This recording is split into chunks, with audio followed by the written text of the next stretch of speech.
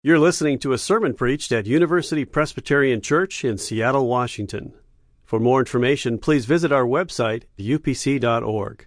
Well, I want to talk with you this evening about freedom. The Bible says, for freedom, Christ has set you free. But what is freedom? A few years ago, I was on a road trip. I was driving and listening to music, and Beethoven's Moonlight Sonata came on. Have you ever been totally won over by a piece of music, just completely absorbed? This happened to me. I was listening to this music, and it felt like the piano, the song was touching every part of my soul. The despair, the hope, the joy, the sorrow, all of it was just kind of laid bare there, and the tears were streaming down my face. Kids sitting in the back seat, they've seen Dad cry before when he's driving, but never without a police officer directly behind him. But I just thought, you know, who could have the genius to conceive this piece of music, the Moonlight Sonata? Who is this Beethoven guy that he could even imagine? I thought, that's a lot of freedom to be able to make music like that. Now, I have a piano in my living room, and I have the freedom, I suppose, to sit down there anytime I want and make music, but I just don't really have that kind of freedom, really, not Beethoven's. And I kind of feel the same way when I read the Sermon on the Mount, the teachings of Jesus. I don't know if that ever feels the same to you. You read the Sermon on the Mount and you go, oh my gosh, this is so spectacularly beautiful. Who could even think of a world that would work this way? I mean, I think if the world would follow the Sermon on the Mount for just one day, all of our problems would be solved. I mean, I honestly believe that. Just one day is all it would take, the Sermon on the Mount.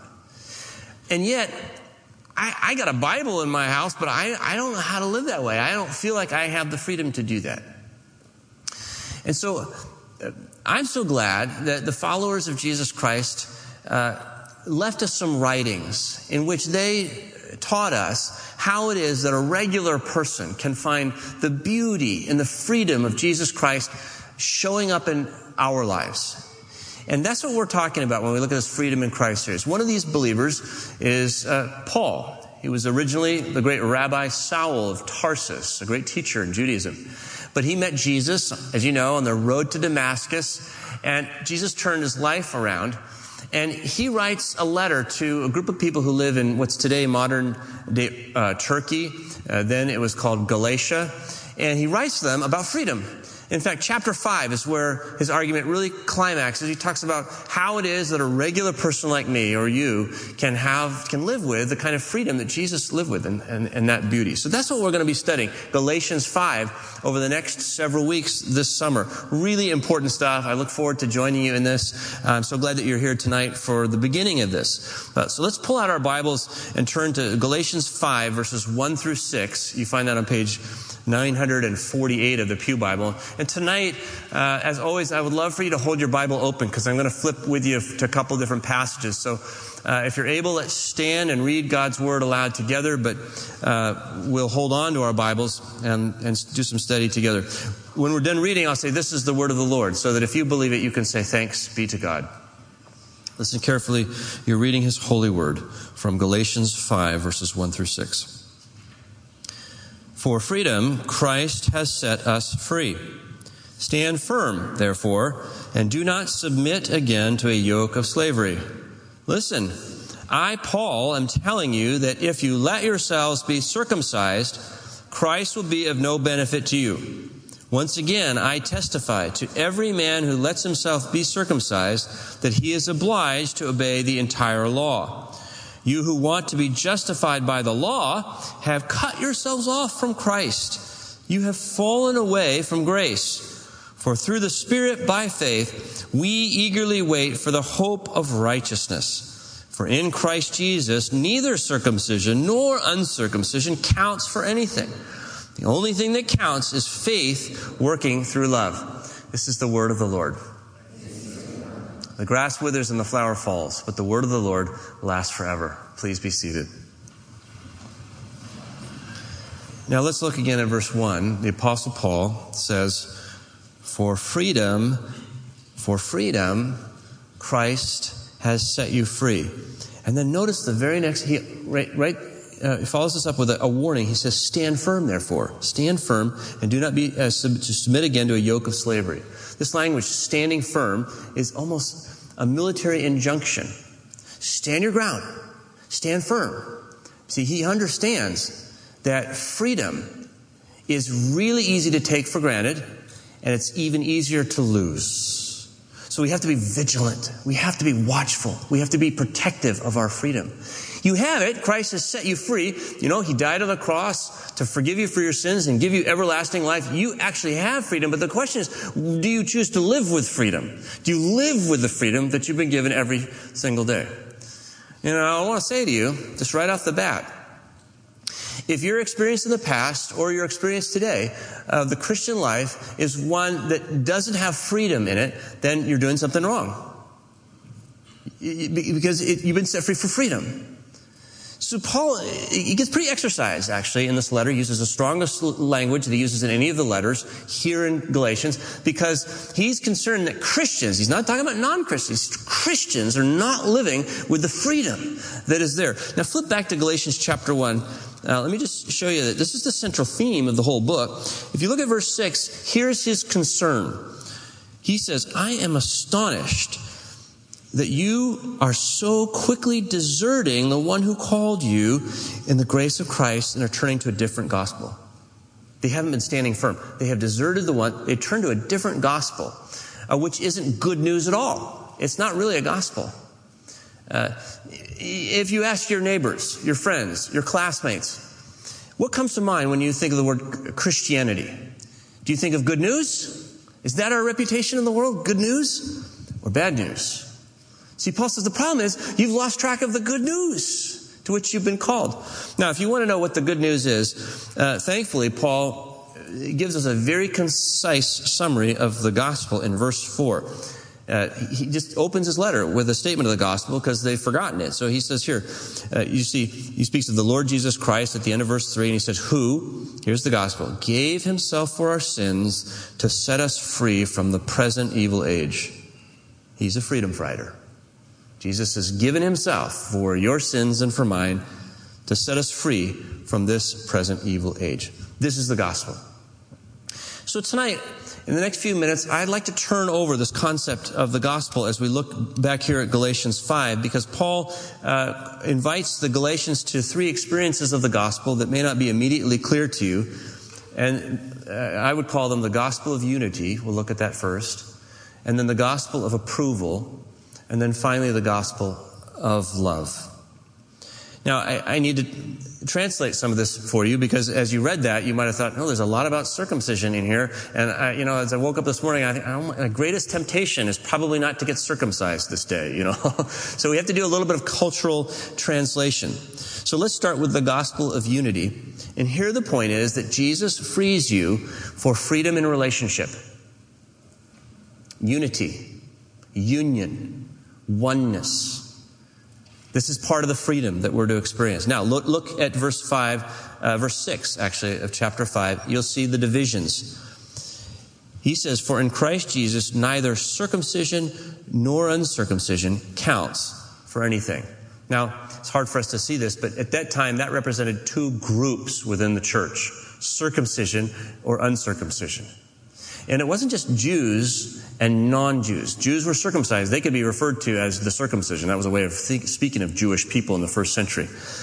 Because what's happening in Galatia is people who are Gentiles, which is the word they use for non-Jew, the non-Jews in Galatia were beginning to get circumcised. They were beginning to take the mark of the Jewish covenant upon themselves, and they were essentially building these factions. How does this happen?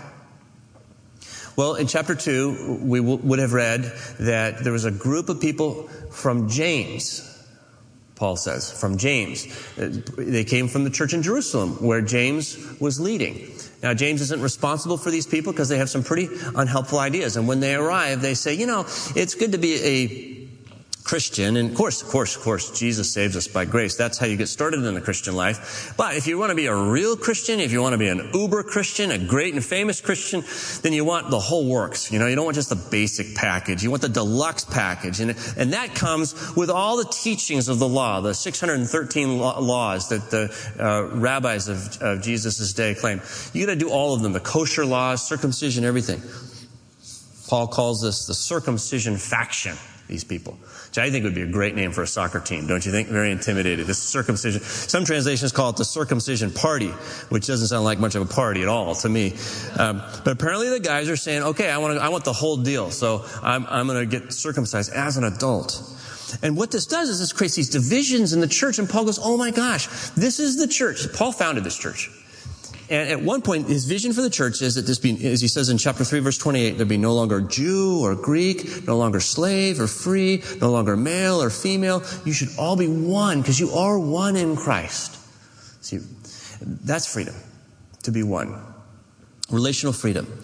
Now, we have divisions today in our society, as you know, and we have them in the church.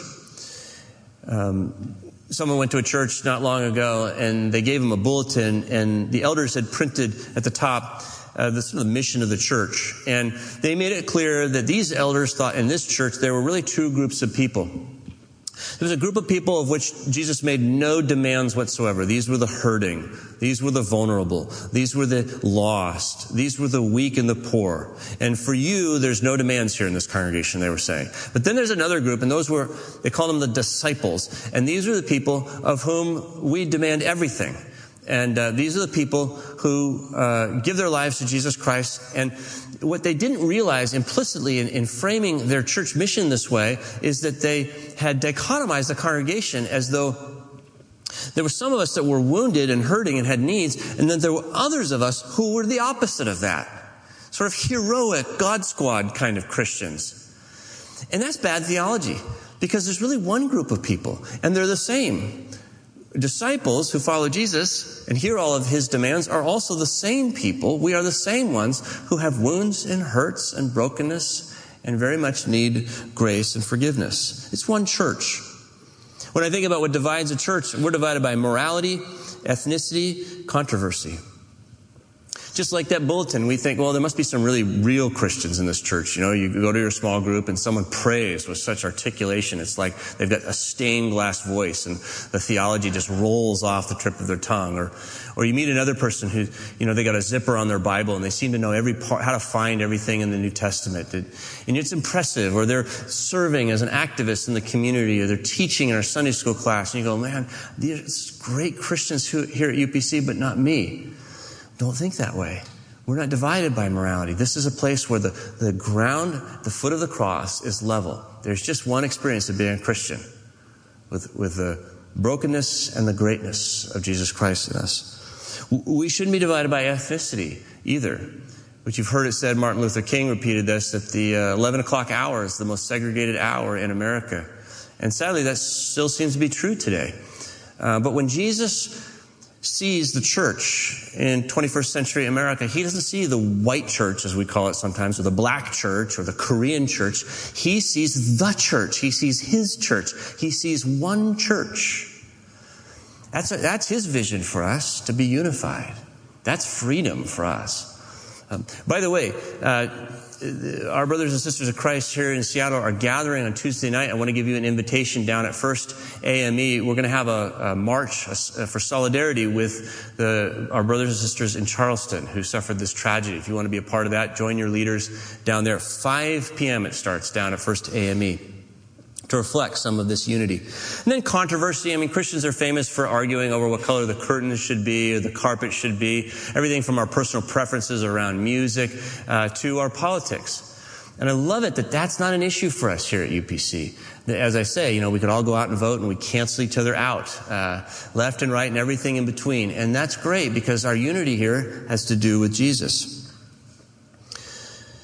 So the only thing that counts, Paul says, verse 6, is faith working through love. It doesn't matter whether you're circumcised, not circumcised, or whether you identify with this group or this faction or that faction, because we're really one. The only thing that matters or that counts is faith working through love. That's the gospel of unity, freedom in relationship. Jesus does that.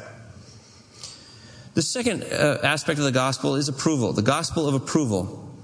Here the point is that Jesus frees us to be completely accepted just the way we are, just who we are. Let's look again at the Bible. Back at verse 5, we see Paul writing, "For through the Spirit, by faith," and that's a key word, "we eagerly wait for the hope of righteousness." Now, what does he mean by the hope of righteousness? Hope in the Bible doesn't mean wish like we use it. It means confident expectation. I'm waiting with confident expectation for righteousness.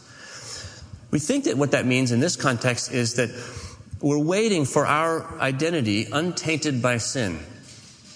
Because we believe in Jesus, that he has forgiven us of our sins and lived the life that we could never live on our behalf. Today, we wait for our real selves, our righteous selves, to appear as he's transforming us more and more into his image. This has caused us to think a little bit about what is freedom, really? What is freedom? You and I live in a culture that tells us freedom is the ability to choose whatever you want at any point in time. But that's not the Bible's definition of freedom. You can't choose to go north to San Francisco, so we're not all really free by that definition. No, Tagore, the Bengali writer, poet, he talks about the freedom of a violin string. If you fix the violin string on the violin only at one end, it's free to move in any direction. But it's only as you fix the violin string on both ends of the violin is it free to be what it was originally made to be, an instrument of beautiful music. So real freedom, biblical freedom, is the ability to become your real self, your real self. This is where approval comes in.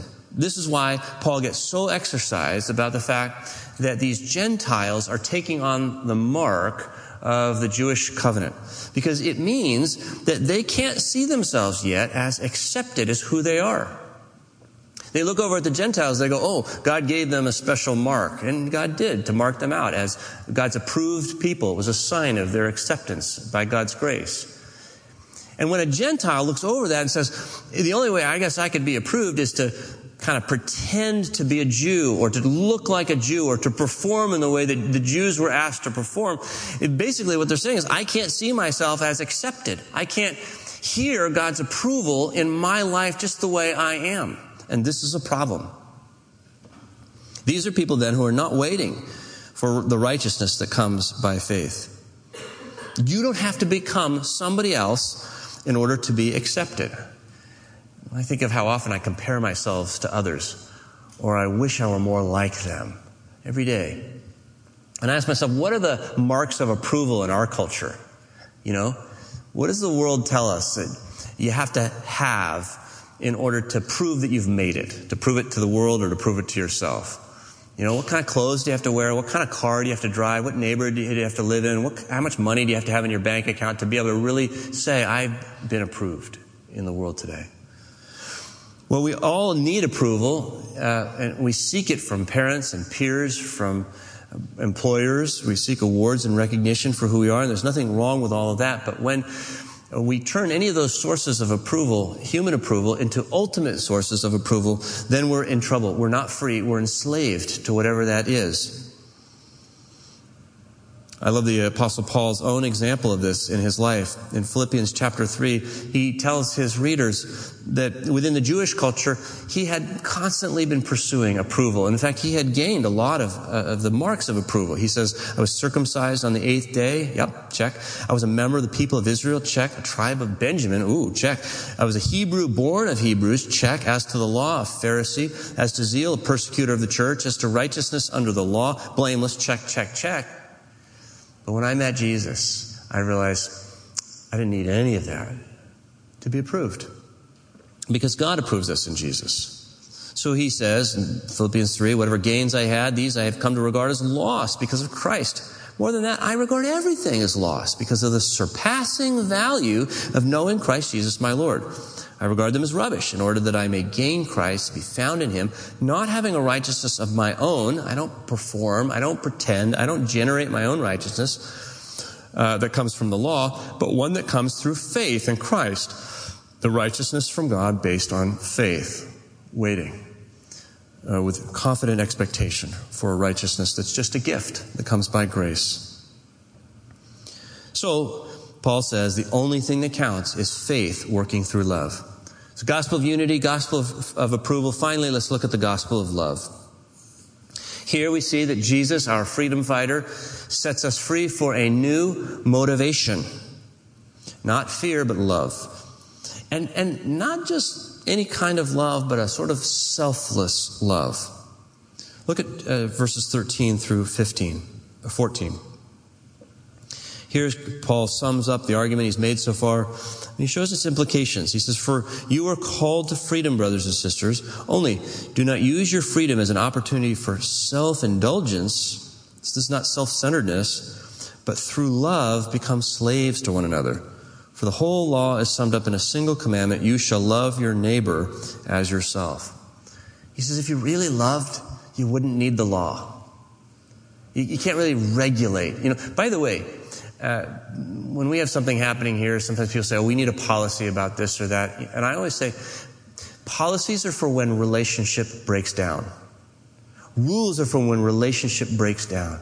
So in the moment that God has restored relationship between you and Him and Jesus Christ, you don't really need the rules anymore because you're motivated now by love, real love.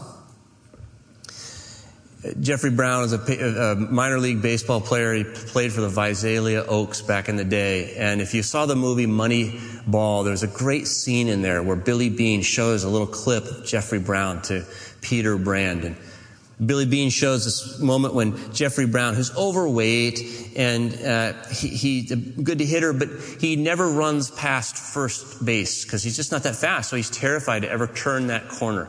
But on this day, he connects with a fastball, sends it right out to center field, and he hustles up that first base line. And when he gets to the first base, he turns left.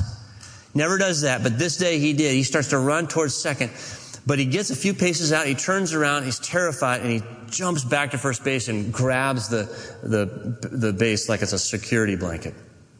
The crowds in the stands are laughing at him. Why?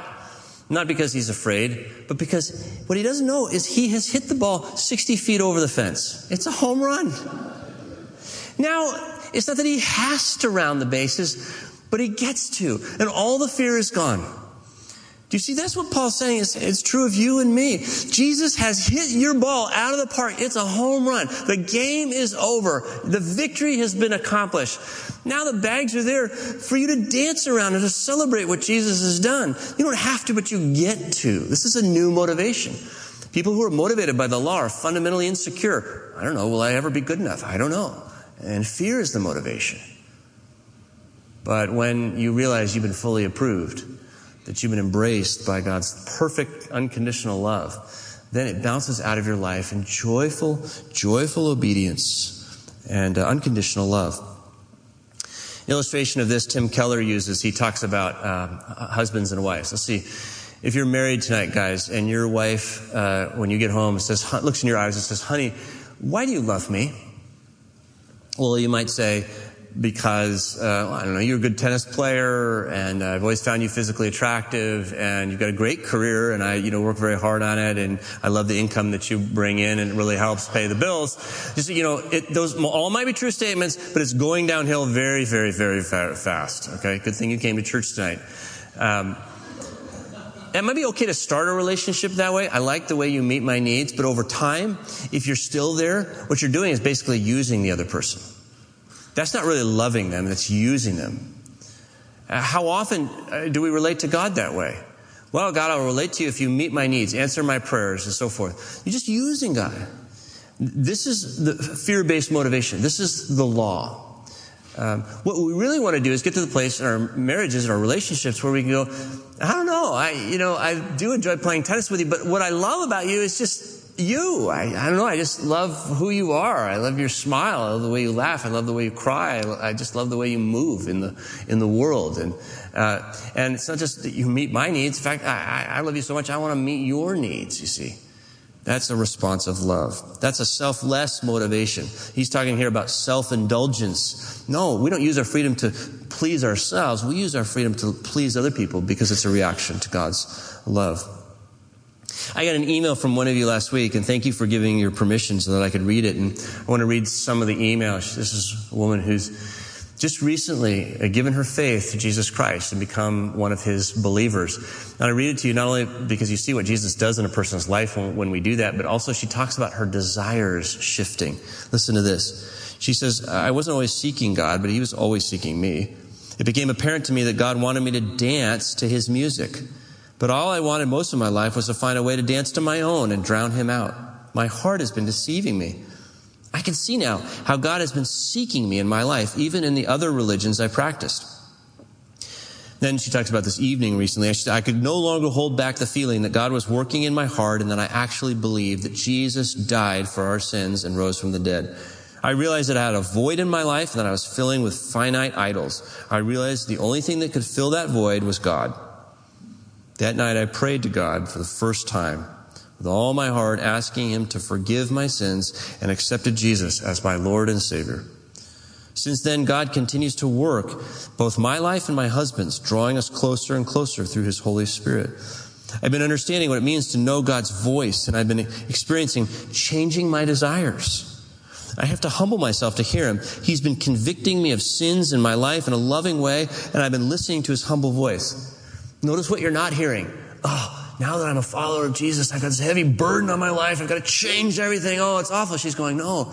He so gently surfaces areas in my life of unhealth. And I'm so eager now to give those areas over to him and to see him work because I love him.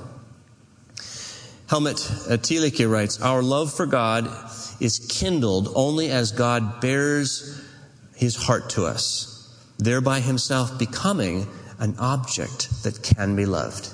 God opens his heart so he becomes an object then and only then that can be loved. It is this act of love, his love, that makes mine come alive as a fount of spontaneous action, something that can do its own loving. Love need not, love cannot be initiated by legal injunction. I command you to love me. On the contrary, my love is a matter of response. Only when I myself am loved do I feel compelled to love in return. I react in freedom to the divine love, which has first been bestowed upon me, and this is the beginning of my new existence. People get really worried when you talk about freedom, and I'm sure they were in Galatia as they received this letter, because they're going, well, then who would do anything good? We just have anarchy. And Paul says, oh, then you don't understand how much God loves you. Yeah, there's still the law. If you really love God, you read the law, you'll dog-ear its pages because it reveals God's heart, but you know you're not under it. You'll never be condemned by it, and you don't have to perform for it. This is real freedom. Freedom of a new motivation. Remember, Paul says, the only thing that counts is faith working through love. Well, Abraham Lincoln said there needs to be a rebirth of freedom in every generation. And I think this is our moment. This summer, let it be a summer of great freedom for you and for me.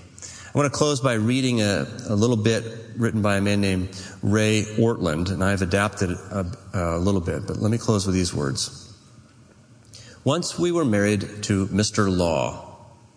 He was a good man in his way, but he did not understand our weaknesses. He came home every evening and asked, so, how was your day? Did you do what I told you to do? Did you make the kids behave? Did you waste any time? Did you complete everything I put on your to-do list? So many demands and expectations, and hard as we tried, we couldn't be perfect. We could never satisfy him. We forgot things that were important to him. We let the children misbehave. We failed in other ways. It was a miserable marriage because Mr. Law always pointed out our failings. And the worst of it was he was always right. But his remedy was always the same. Do better tomorrow. We didn't because we couldn't. Then Mr. Law died, and we remarried, this time to Mr. Grace. Our new husband, Jesus, comes home every evening and the house is a mess. The children are being naughty. Dinner is burning on the stove, and we have even had other men in the house during the day. Still, he sweeps us into his arms and says, I love you. I chose you. I died for you. I will never leave or forsake you. And our hearts melt. We don't understand such love. We expect him to despise us and reject us and humiliate us, but he treats us so well. We're so glad to belong to him now and forever, and we long to be fully pleasing to him. Tomorrow, we will make this place beautiful. Being married to Mr. Law never changed us. But being married to Mr. Grace is changing us deep within, and it shows. Would you join me in prayer? Dear gracious Heavenly Father, when Jesus came up out of the waters of baptism, he and everybody else heard your affirmation. You are my beloved Son. With you I am well pleased. Thank you for calling us to the same waters of baptism so that you might cleanse us free from sin and release us from the power of death. Now tonight we pray that each of us, brothers and sisters in Christ, could hear that same insistent affirmation in our lives, that we are truly your beloved. With us you are well pleased. Empower us through your Holy Spirit to receive the full measure of your love, and so to find a new way of responding, a new way of living, a new existence, one that's driven by selfless love, just as you've loved us. We pray this in Jesus' name and for his sake. Amen. For more UPC audio or to find out about service times, visit us at upc.org. All online audio is available on CD and cassette. To order copies of sermons and classes, please visit upc.org/audio, email audio@upc.org, or call 206-524-7301, extension 117.